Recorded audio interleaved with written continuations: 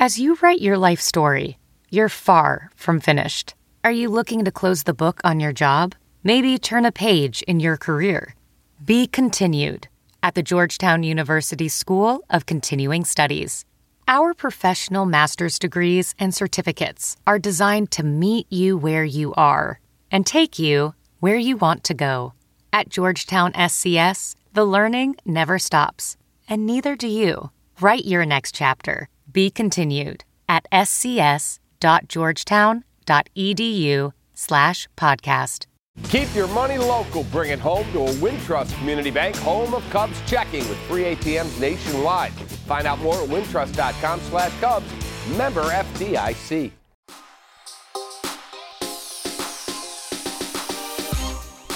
Welcome into the Cubs Talk podcast presented by Wintrust alongside Leila Rahimi, Tony Andracki, who's on the bat phone out at Wrigley Field. Doug Glanville making his debut appearance on the podcast. Slow clap. All right. Welcome. That's slow. That's good. I'm also making my debut appearance on this podcast. Double golf clap for both of you. All right. Welcome in. Tony, let's get right to it. Early before the Cubs play a game, we have Clint Hurdle talking about the Javi Baez bat flip situation when he flies out in the 7th. When do you hear about Clint Hurdle's comments, and when do you think Javi Baez actually hears about these comments? Well, actually, Javi said that he heard about it in the shower after the game today, meaning Thursday. So, and I actually, at first I would be like, all right, kind of skeptical, thinking that the player's just saying that. But given how raw the emotions still were with him when he was talking to the media in front of all the cameras and everything, I've never seen Javi like that. So I believe him in that he probably just heard about it a few minutes before, and it was very fresh and right on the tip of his emotions all along. So I heard about it pregame. A lot of other people did. We were talking about it in the press box. But then, I think Javi didn't even hear about it until after the game. What did you make of what Clint Hurdle actually had to say, the respect the game comments? I thought it was silly. I don't understand why he's worried, today about what a guy did yesterday. And, their guys get frustrated and throw the bat. That happens. Doug can attest to that. Ian Happ got frustrated today on a pop-up and threw the bat down. He had 2 singles earlier in the game, but, Clint Hurdle wasn't getting mad at him. So I thought it was just ridiculous. And also, one of the things about Hurdle that he said that was wrong was he was saying that Javi's already hit 4 homers. Well, at the point that he threw the bat, he'd only had 3 homers and then homered for the 4th time in the series in his next at-bat. So, I don't know, all along, everything Hurdle said, I just didn't agree with. I didn't get it. Thought he was kind of picking on Javi, and it just seems silly. What do you make of all this, Doug? It's the battle of unwritten rules, and I think what's a little bit unusual about it is usually comments managers crossing over into other teams' players. Mostly it's something more extreme, like a brawl or something you incited, something bigger, but not often like, okay, he's not running a ball out, or that's something your team usually handles. So it's a little bit strange to kind of take that context and make it bigger because it's not something, once again, didn't throw at somebody's head or something like that. So, unwritten rules are getting rewritten all the time in baseball because of new rules and the shifts, and this is baseball's way of trying to figure out where the lines are drawn. But no player is going to take kindly to any opposing manager and talking about a player on your team or you actually directly. You've been in many of these locker rooms, Leila. Are you looking forward to sitting and waiting for that player to respond because you kind of realize that he is about to react and potentially blow up like Javi did today, which is very uncharacteristic?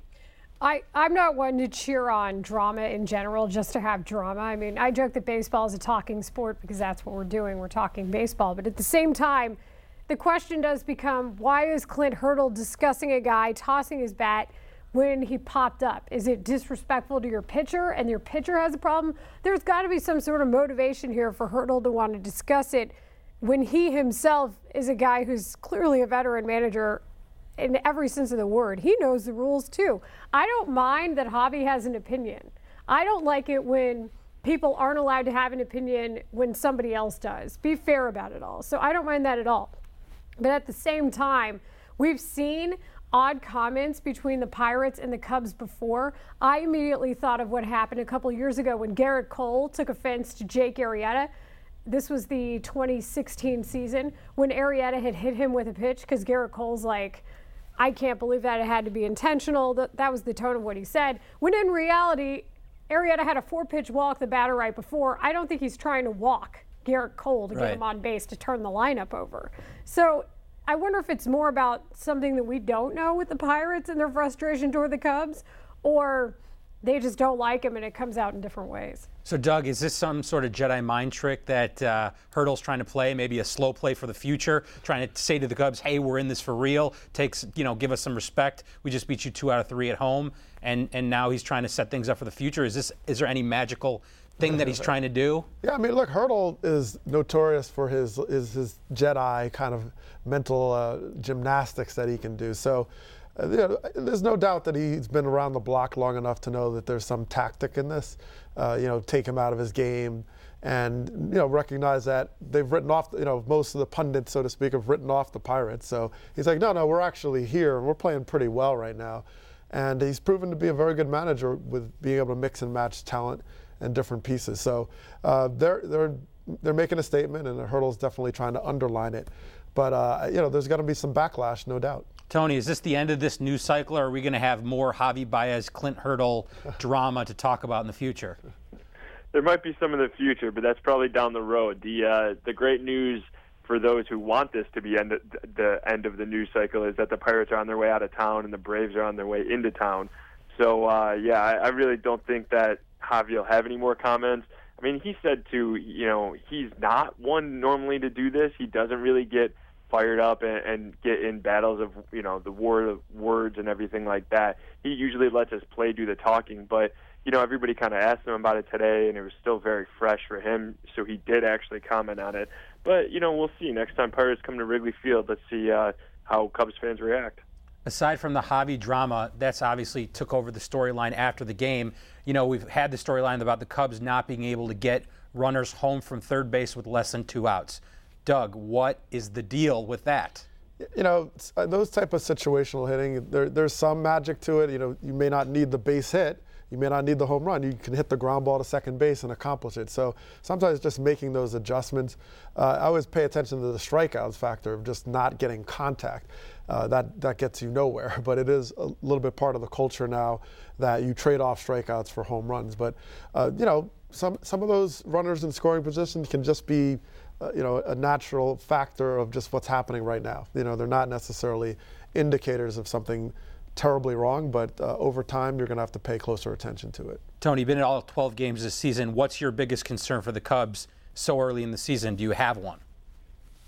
Not really. I mean, they definitely still timely hitting and situational hitting, but I think we've actually seen them get better at that in this Pirates series, even though, they scored 13 runs in one game. But, I mean, Schwarber going against the shift even a couple times in the finale against Pittsburgh. And in general, Ian Happ seems to be, waking up a little bit with the bat. Chris Bryant's been incredible, and that'll help. Situational hitting will naturally get better once Anthony Rizzo comes back. So that's the main concern at this point, but it is something that I do think will improve as the season goes on. How much of that do either you, Doug, or Tony think could be attributed, by the way, to just the fastball approach that hitters have in general? Is it knowing yourself and your approach to certain pitches as much as it is knowing there's a situation there you got to get a runner across? Yeah, I mean, and it changes, and the opposing pitcher certainly knows, like, okay, they're trying to accomplish X. Maybe it's move the runner over, and now I'm going to pitch them tight. And those adjustments. I like how the Cubs adjusted in the Milwaukee series. I thought there was a lot of spraying the ball around, using the whole field. That was light years ahead of some of the adjustments they weren't making against the Marlins. So they're on the right track. They're pitching right now. The starters aren't really getting, sort of the quality starts they're looking for, and that's supposed to be the Cubs' bread and butter this year. Yu Darvish, they brought in people. They're not really going deep, giving up the long ball. That's the area where they're going to have to tighten up, because it's going to tax your bullpen too early, and then all of a sudden you have nothing left in the tank. Before we head out, Doug, do us a favor for us crazy Cub fans out there. There's just a few of them. I might be one of them. Talk us off the ledge. Why should we not worry about this team? It's early. That's a clear statement. It's also a team that is young and still just sort of making adjustments. I don't mean young and like they're clueless. They're champions, but they're also kind of coming together as teams are making adjustments off them early on. I think this pitching will, get back on track. I think the offense is going to be explosive and score a lot of runs. We're going to have to worry about as many of these close games. So, So I don't have any concerns about it. And, look, they're still, right there at 500. It's fine. They got a lot of baseball in front of them. Everything's going to be okay. You just heard Doug Glanville say it. Yes, so everybody declaring that today. We don't need to relax. We'll just chillax. All right, yeah, Tony. Until we hear this question in 4 days. Or tomorrow on Baseball Night in Chicago.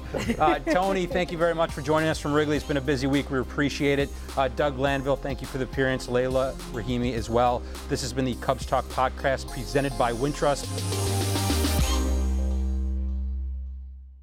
Keep your money local. Bring it home to a Wintrust Community Bank, home of Cubs checking with free ATMs nationwide. Find out more at wintrust.com/Cubs. Member FDIC.